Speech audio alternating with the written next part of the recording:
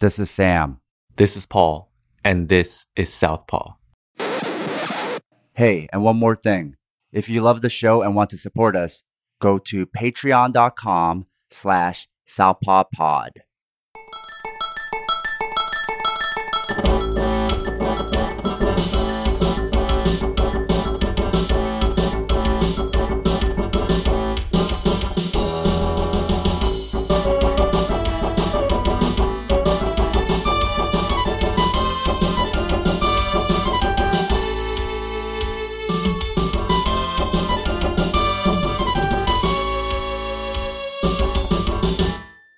So today I'm going to do the fight study for UFC Fight Night Cerrone vs. Gaethje.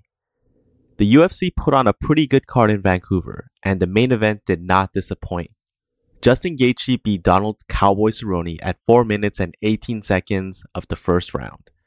Despite being only 36 years old, Cowboy Cerrone has 51 fights, not counting his Muay Thai and boxing matches. That kind of wear and tear is easily 2 or 3 careers rolled into one, but yet Cerrone still keeps at it. Cerrone is now 4-6 in his last 10 fights, and he's in an odd place in the UFC rankings. On the other side, Gaethje has now won 3 straight fights, all finishes in the first round. Let's take a closer look at the action and see if there were any habits and tendencies from both fighters in the past that make an appearance. And just like I mentioned in the fight preview, Gaethje starts with low kicks right away.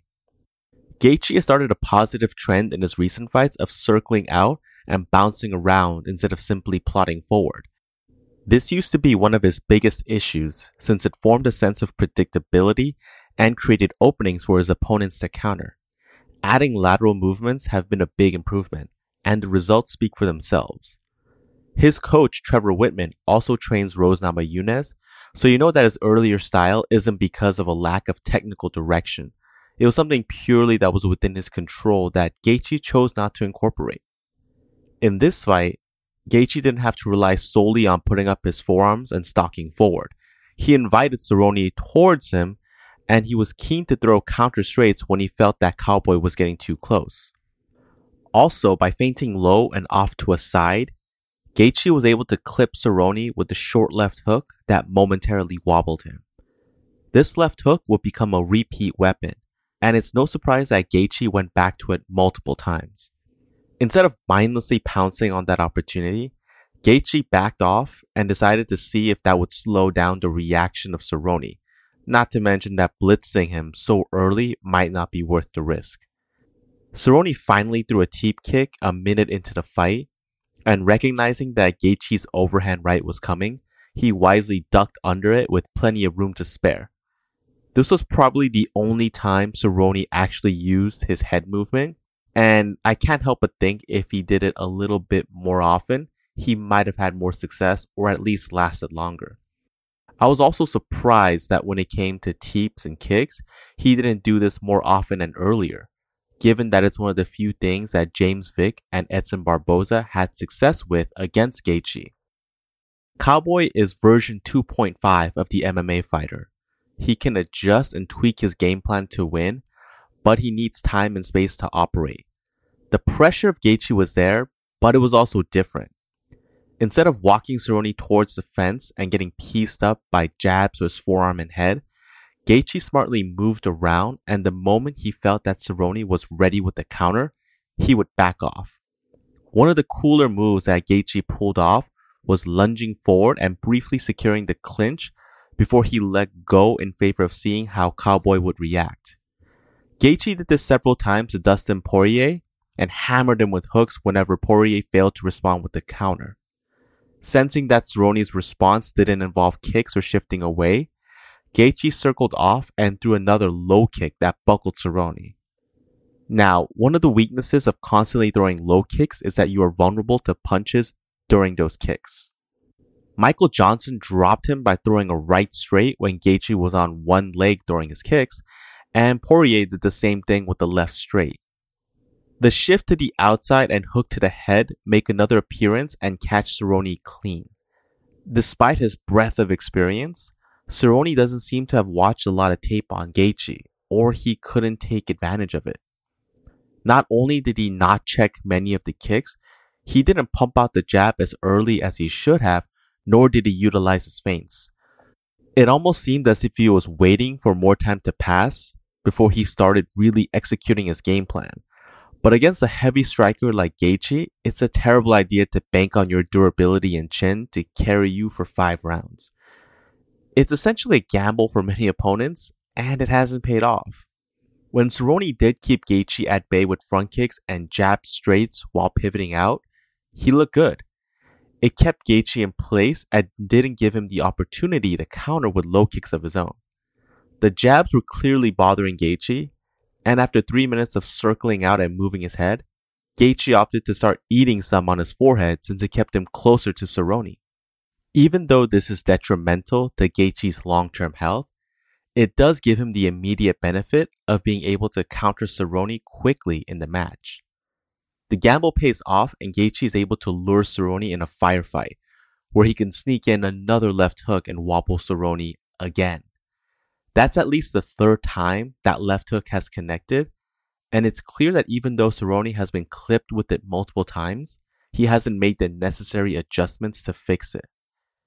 It's important to note that Gaethje isn't simply swinging these hooks out of thin air.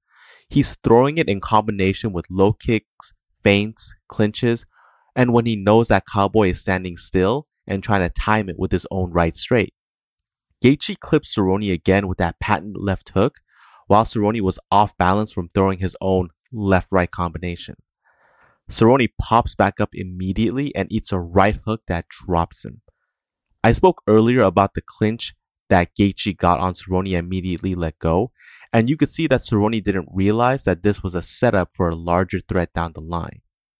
Once Gaethje could see that Cowboy was genuinely hurt and not just wobbled, he went in for the kill and threw vicious uppercuts and hooks with his right hand, dropping Cerrone again before the referee stepped in to stop the fight.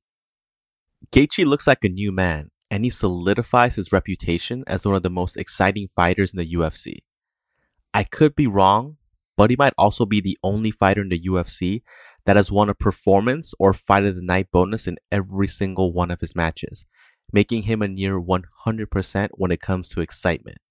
Comparing this Gaethje to the one that made his debut against Michael Johnson is apples to oranges.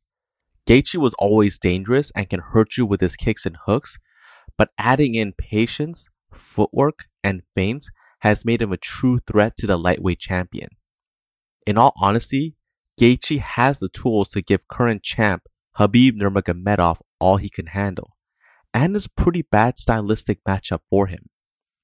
With 3 finishes in a row, it's hard not to argue that he shouldn't also get a shot at the belt. However, real recognizes real, and Gaethje called out the winner of the Khabib versus Tony Ferguson matchup, because he also knows that if anyone deserves next shot at the title, it's Ferguson. This is how crazy it's gotten at the lightweight division. Khabib and Dustin Poirier were both asked who they thought should get the next shot at the title, and they both answered Ferguson with zero hesitation. Hell, even Cerrone point blank said that the man should be given his due and a title shot. Speaking of Cerrone, it was tough seeing him in this matchup because it wasn't too long ago that he was kicking Al Iaquinta in the face and finishing off young guns like Alexander Hernandez. Cerrone looked old and deteriorated, just a bit slower in his steps and reactions. He can get away with it if his opponents weren't as experienced or willing to give him the space and time he needs to adjust. Against fighters that will pressure him forward and constantly attack him from all angles, Cerrone looks like a fighter that's trying to answer a problem that has already changed variables midway through. Cowboy can still beat guys in the top 15 at lightweight, but his slower reaction time and movements means that he'll usually get beaten to a punch. At welterweight, it's the same scenario. He can beat guys in the top 15, but he doesn't have the size and power to muscle them around and really give them a threat. Given that he's been at this for so long and has taken an incredible amount of damage, it might be best for Cerrone to ride off into the sunset and call it a day.